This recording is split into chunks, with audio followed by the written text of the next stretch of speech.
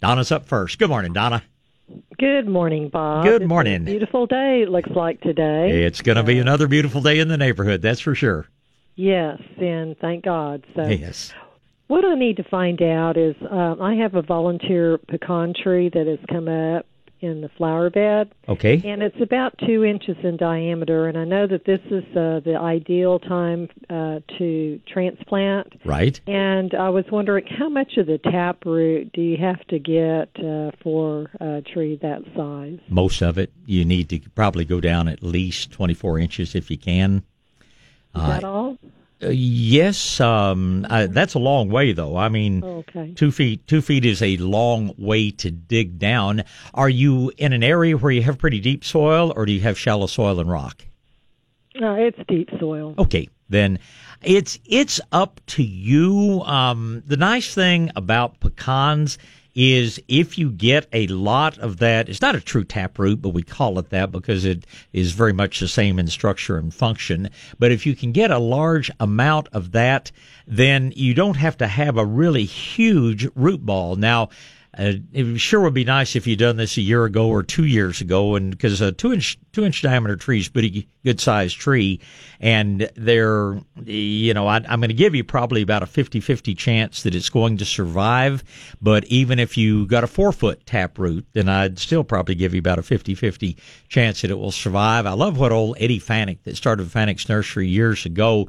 In fact, I think the sign is still up over there. It says pecan trees are difficult to transplant and some losses should be expected. So do the best you can if you feel that it's worth transplanting.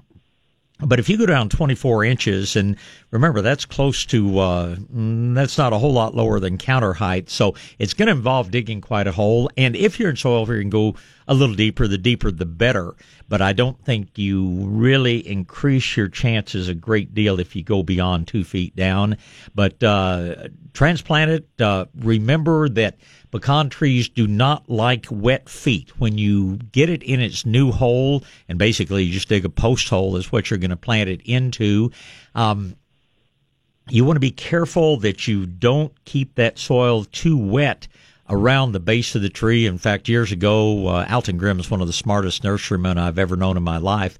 And we used to recommend to people when we sold bare root pecans that they actually fill the hole with perlite rather than soil, just to be sure that things didn't stay too soggy wet. Now, if you're going to transplant a pecan, what you do, since you can't keep that soil overly moist, you want to keep it moist but not soggy wet.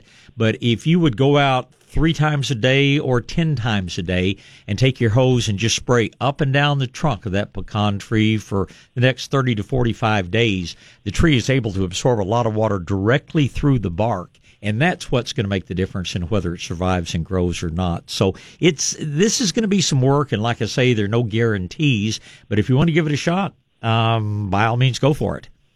And should you, I guess, right away fertilize it with anything, or just wait until it starts sprouting out? I love using just the Has-to-Grow liquid plant food as a root stimulator. If you want to add a little bit of Garrett juice to it, that apple cider vinegar and seaweed and things that are in there seem to help. But as far as, regular dry fertilizer or anything like that, sure, if you want to put a handful of it in the bottom of the hole, that's fine. But let's get it leafed out and growing, and then we'll start worrying about fertilizing on a regular basis. Well, when you were talking about just watering it, just water the outside, the root system. Tree, the tree itself. Would it be good to maybe take Has-to-Grow and in a mister or a trigger spray bottle and just spray it, and it would absorb that? That would be good, but that is way down the scale of importance when you compare it to moistening it just with water several times a day for, the next several weeks. Having a little Has-to-Grow in there sure won't hurt anything, but it really doesn't add a whole lot at this point either. Okay, well, wish us luck. Oh, absolutely. What kind of soil are you in? Is it sandy or is it clay?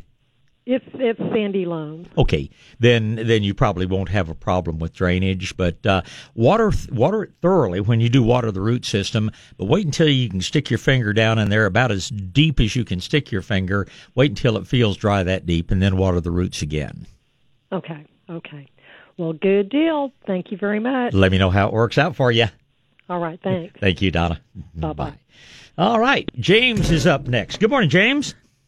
Morning, Bob. How you doing? Oh, I'm good. How about you today? It's another day to look forward to more tomato transplant.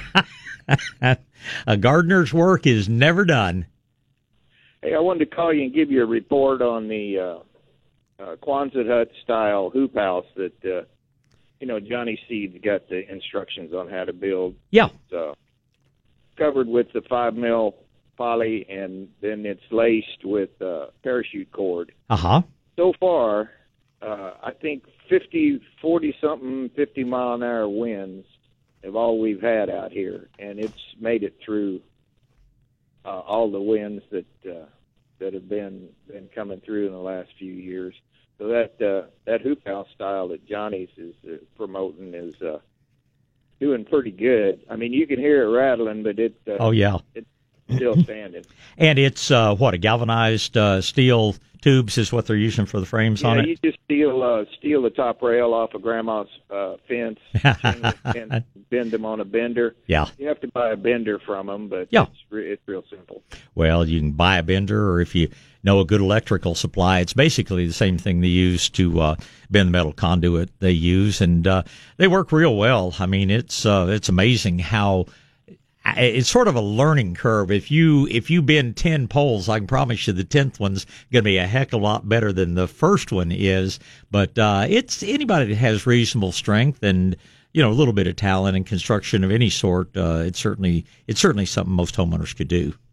Well, the thing is, you're putting a hoop every 5 feet, so you can build it, 20 foot long or 45 foot long, exactly, or 125 foot long. It's whatever you feel like growing. But I just want to give you a report that the Winds haven't won yet. They might one day, but they haven't beat it up yet. Well, I'm glad to hear. Did you put up roll-up sides on yours, or do you have it? No, what you do is you just push the poly up on the hoop, yeah, and then put a little spring clamp on it to hold them open. It's real simple stuff. Very good. Well, I will take a look at it. I look at all the things that come from Farm Tech, and there are some really clever greenhouse systems out there, and I'm glad you bring it up because I just would always encourage people, stay away from the blasted internet. These little things made out of plastic pipe and all that a lot of folks end up buying because they don't know any better. It just doesn't cost much more to get a decent quality structure that's going to last for years. And I can promise you get one of those ones with plastic pipes to make a hoop house out of, and the first big wind, it's going to either be in Dallas or in Corpus. It's not going to be where you put it up. Well, that's a fact. Hey, I was getting ready for your real gardeners out there want to do spring carrots. Getting ready for carrots, getting the beds worked up to try to get a little weed germination going on before the 6th. Yeah. I've been ordering the pelletized seed from Johnny's. I was going to ask if you use pelletized or if you use seed tape. Carrot seed's so fine, it's hard to spread it evenly, and a pelletized seed sure does help on the work of thinning.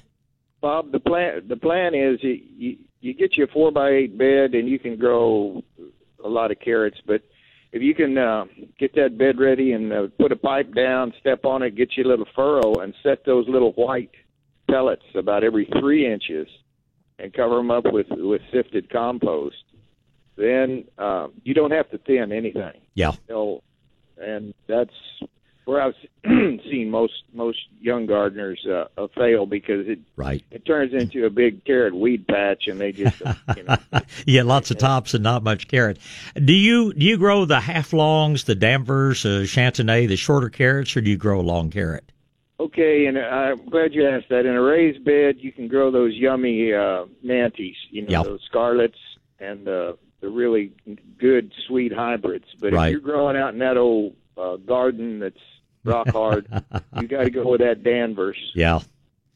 Yep. Well, I always enjoy talking to a pro that's done it. You know, that's the problem with all these extension service people and all. They read what it says in the book or what they sent down from A&M or whatever, but so many of them haven't ever really gotten out and grown anything.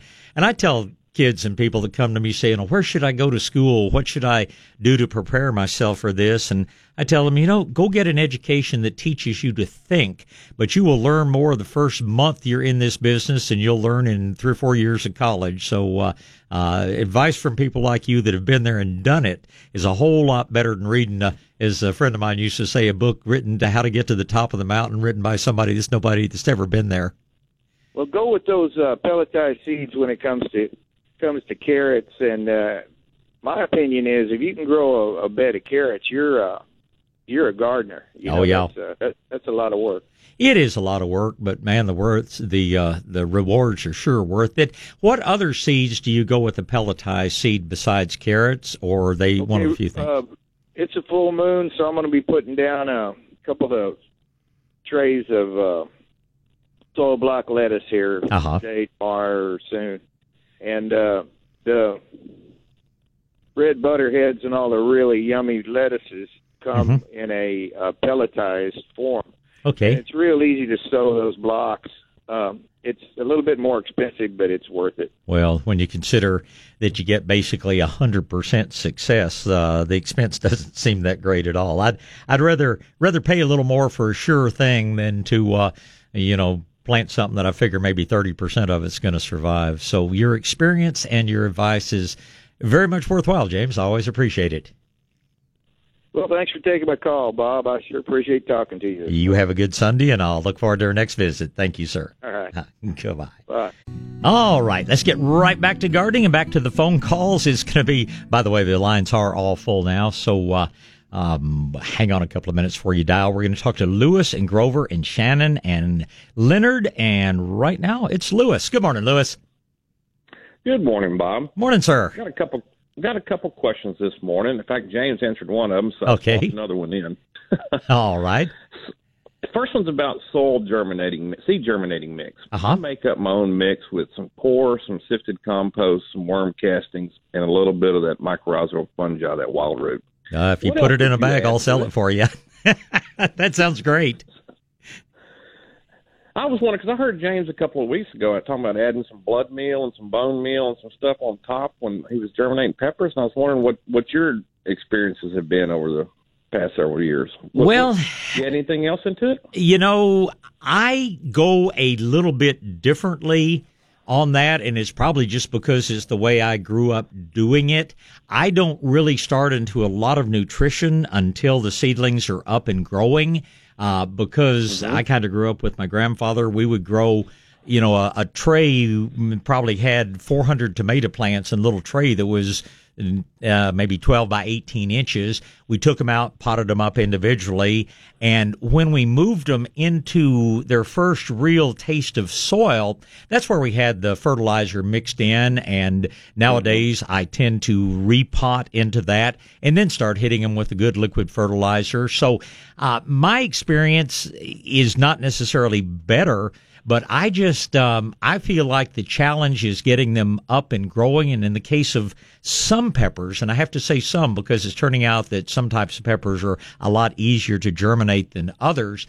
But my challenge is to get as high a percentage of the seed to germinate and get started. So starting out with a basic germinator mix like you're doing, if you're having success with it, I would stay with it. I just, and again, I'm not growing hundreds or thousands of plants the way James is. I mean, that man is busy, works all the time, and I'm sure there are times that his little transplants have to stay in those soil blocks. They have to stay in those germination trays a little bit longer than mine do because he's germinating 1,000 seed and I'm germinating 30 seeds. So long answer to a short question. I don't think there's anything wrong with that, but that's just, not the way that I have done it, just because my growing style is slightly different, and I'm not going to tell you one's better than the other. I just always tell people, try and whatever works best for you, that's what you need to be doing. Does that make sense?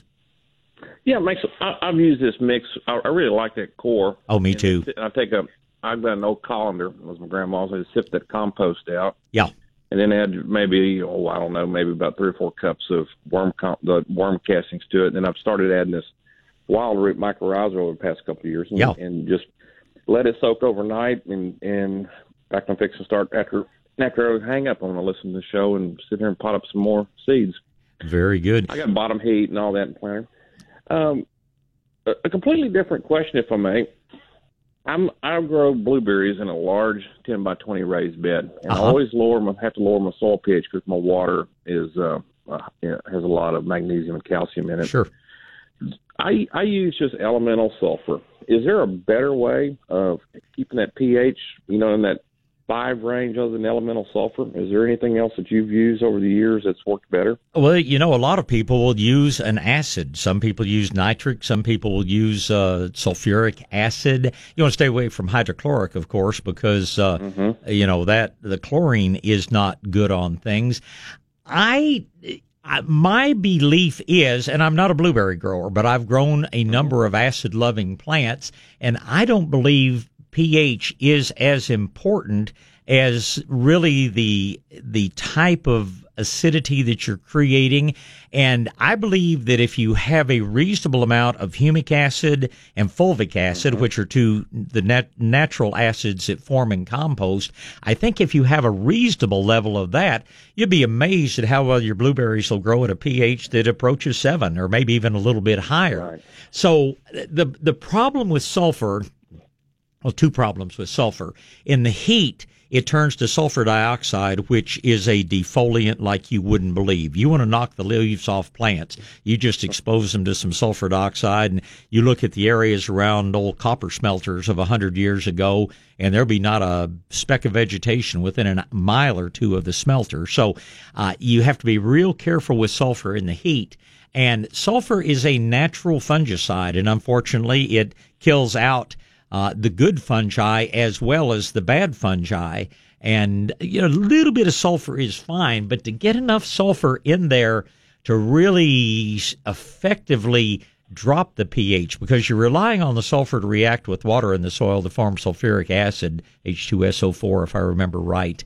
And it's a very fine line between having enough sulfur to acidify, but not enough sulfur to do any damage. So I would perhaps, just as an experiment, you can buy humic acids, and I would do some experimenting with a humic acid. And humic acid is not, and again, this is one of the things I've learned over the years. I, started out thinking you go to the dictionary or whatever and look up the chemical formula of humic acid, but I was talking to Elaine Ingham, who's sort of the mother of microbiology and compost tea and things, and she said there are probably 100,000 different humic acids depending on what is composting, what's breaking down to form that humic acid. So I would encourage you to experiment a little bit with humic acid as opposed to sulfur, and I think you will grow a healthier plant. Even though the pH may not be knocked down. pH is a logarithmic scale.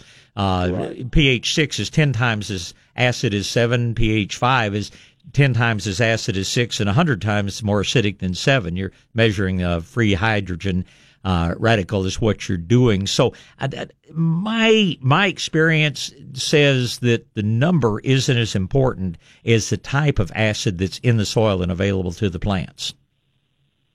That's an interesting line. Do you make your humic acid, or do you buy it in bulk? I've never bought any or made any. Well, you can buy it, is the easiest thing to do. But if you are using a good rich compost as a mulch, you're going to have all the natural humic acids and all, going down in. Now, if there was one thing I would encourage you to do, and I don't know the nature of your water, but if your water is very alkaline, consider, putting in some rainwater catchment. It's a good idea no matter what. But rainwater is going to be slightly on the acidic side, and that way you're not fighting yourself. If you're dumping pH 8.2 water on, which is what we're doing in the hill country, then you're really having to work hard to bring that pH down if you're watching the numbers. If you're starting with a 6.9 if you're starting with, any water that is either neutral or slightly acidic to begin with,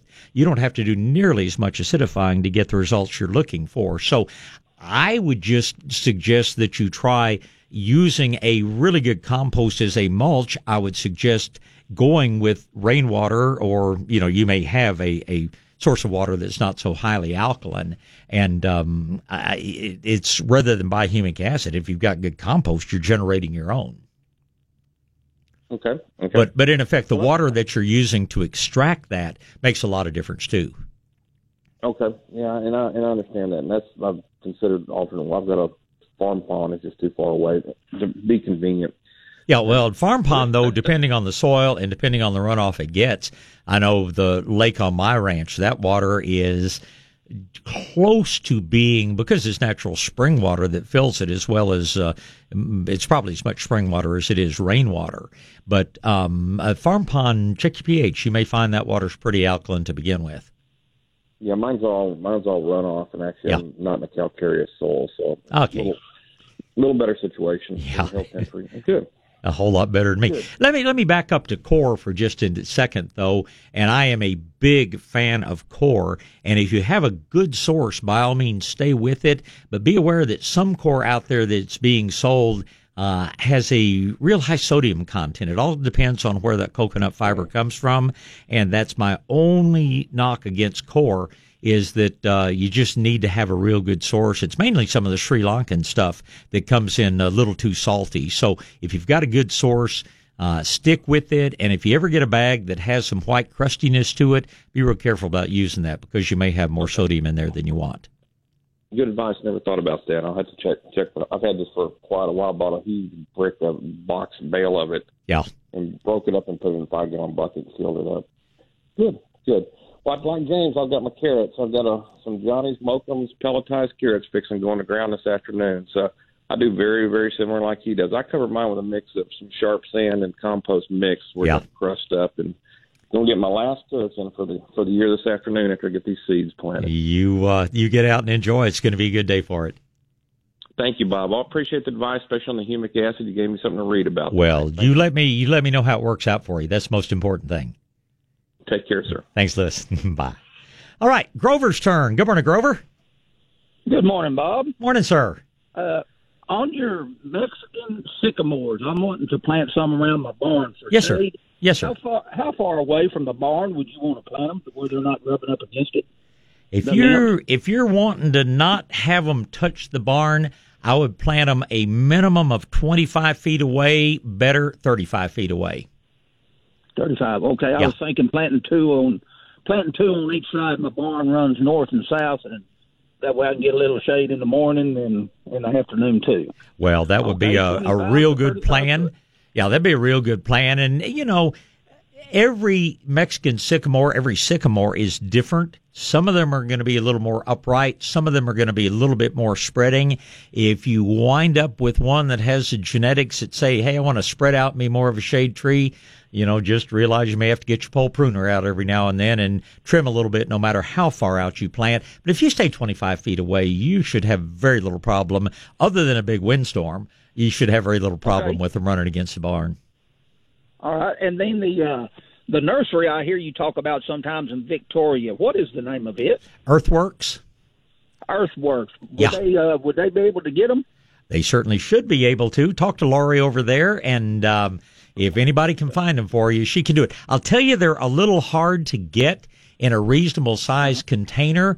There are some people out there, but our grower in this area, I hate to use the word greedy, but they are. The thing grows so quickly, they want to put it in a 30-gallon container or a 90-gallon container because they can charge a lot more for it than they can in a 5 or a 15-gallon container. So they put so many of their Mexican sycamores in a pot that a landscaper with a, bobcat or a backhoe can plant those things easily. But you and me that have to pick them up on a trailer and plant them by hand, we don't want to go much bigger than a 15-gallon tree, and that's what makes them a little bit harder to find. But give Laurie a little advance warning. I'll bet she can find them for you. Okay. All right. Well, good deal, Bob, and I'll let you move on to other calls. I appreciate that. You have a great weekend, Grover. Thank you, sir. You too, though. Thanks. Bye. And Shannon's up first. Good morning. Morning, Shannon. Mr. Bob. Hey, Yes, sir. I had a question. You've always talked about the molasses and the water mixture for killing cactus. Is Right. it 1 cup per 5 gallons, or what is it?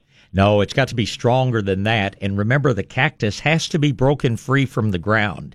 You don't just go out and spray a cactus patch. It'll probably grow better than ever. But once you break it loose from the ground, what the cactus is doing is just making it rot, or the molasses is doing, it's just making the cactus rot so quickly it doesn't sprout and regrow. And I would be using it probably about 3 parts water to 1 part molasses. You can make it even a little stronger if you want, because it doesn't take a whole lot of it. A gallon or 2 of that mix will spray a big pile of cactus pads. Awesome. And the other quick question I had, we've got earlier in the fall, you talked about, I think if I'm not mistaken, they're a white plant, and somebody was asking you if they get real big, like, is it called a vanilla verbena? A lemon verbena. Probably lemon verbena. It's actually has very, very fragrant white flowers, and the flowers come in sort of a spike.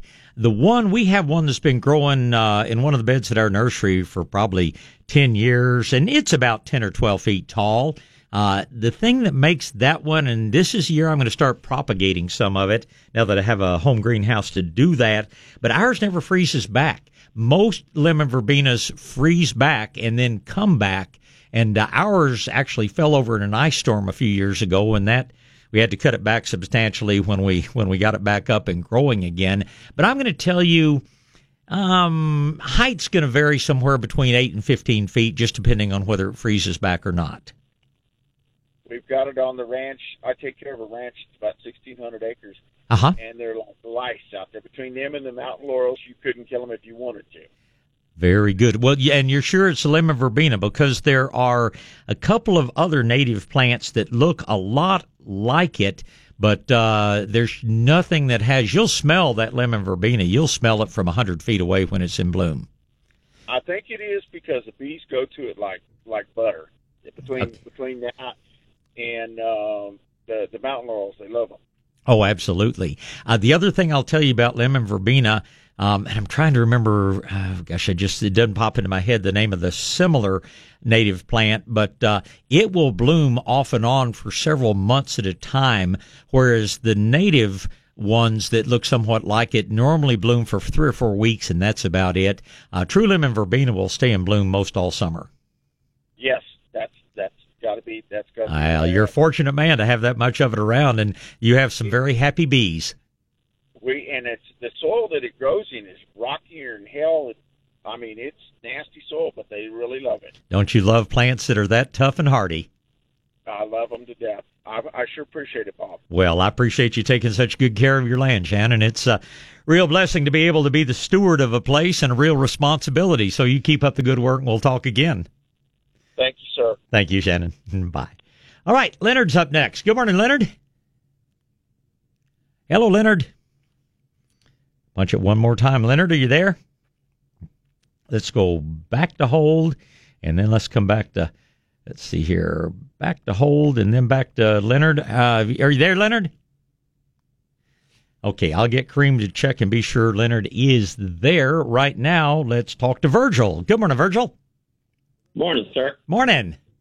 I went to the pruning piece at Fanix yesterday. Okay, very good. And one of the things he said, I don't think that's something you've recommended, but I'd wanted to get your opinion that when you plant a new tree, cut it off to like 12 to 18 inches. So cut the top off so it's only got 12 or 18 inches worth of stalk, and then trim the tips of the roots. Well, that's something you're in favor of? That's not how I would do it on most trees. Now, there are some trees which are naturally going to be, a higher crowned tree, and there are some trees that you want to branch down pretty low. Trees like peaches, I'm going to try to grow them shaped like a martini glass if I can. I want them branched low, and I want them spread out. And so I'm going to cut the trunk on that young tree back to the point that I want it to branch. And in my orchard, I'm never going to have something with branches 18 inches off the ground. I'm going to have it 24 to 36 inches off the ground. And on a pear tree or something like that, they could be even higher. So I would not be in favor of cutting them back that far. As far as roots, I would cut out any roots that are dead, and I certainly would cut any girdling or circling roots, but I'm not a big fan of root pruning unless there's a reason for it. I mean, it's something to do in bonsai culture, but in my opinion, it's not something that I would do in growing fruit trees. But, A&M and I have different opinions on a number of things, and I guess that's one of them. Yeah. What would you do with a fig tree? With a what? Fig tree. Oh, a fig tree? I think a fig tree is much better as a big bush than it is as a tree because figs are basically weak wooded. And unless they are in a very protected area, anything that is grown tree-like in a fig is going to break in the first big windstorm. And figs are not grafted. I don't think I've ever seen a grafted fig, and I've seen a lot of figs. So we don't worry about things sprouting out from the base, and I would encourage it. A fig tree, if it's got a tall, skinny trunk growing up, yeah, I'm going to cut it back to, maybe 2 or 3 feet, something like that, just to encourage it to spread out from the base.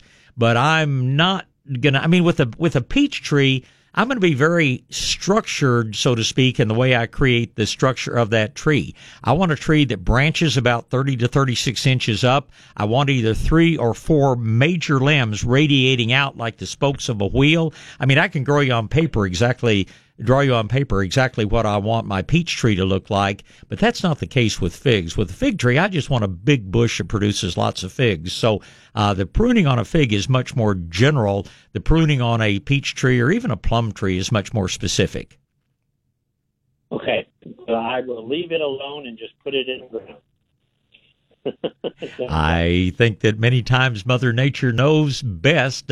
Most important thing is get it in the ground properly. Be certain that you're not burying the root flare on it. That's another thing that A&M fails to recognize, or I should say the Extension Service fails to recognize. A lot of the people do, is the importance of having that root flare exposed. I know a lot of these guys tell you to bury it up as deep as a graft point, and let me tell you, that tree will grow twice as quickly, bear twice as much with many fewer problems if you have that root flare exposed, even if that means leaving the graft point 4 to 6 inches above the ground. I think it's by far the only way to go. All right, I appreciate it. Thank you. I appreciate the call. Thank you, Virgil. Goodbye. Kay is up first. Good morning, Kay. Hi, Bob. Good morning. Would you remind me how to propagate a rose?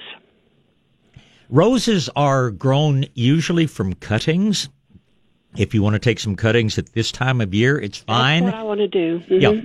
Yeah. You need to get your cuttings before the new growth starts, and that can start as early as February. So the parts that are going to root best are going to be the tips of the limbs, usually about 3 to 4 inches long.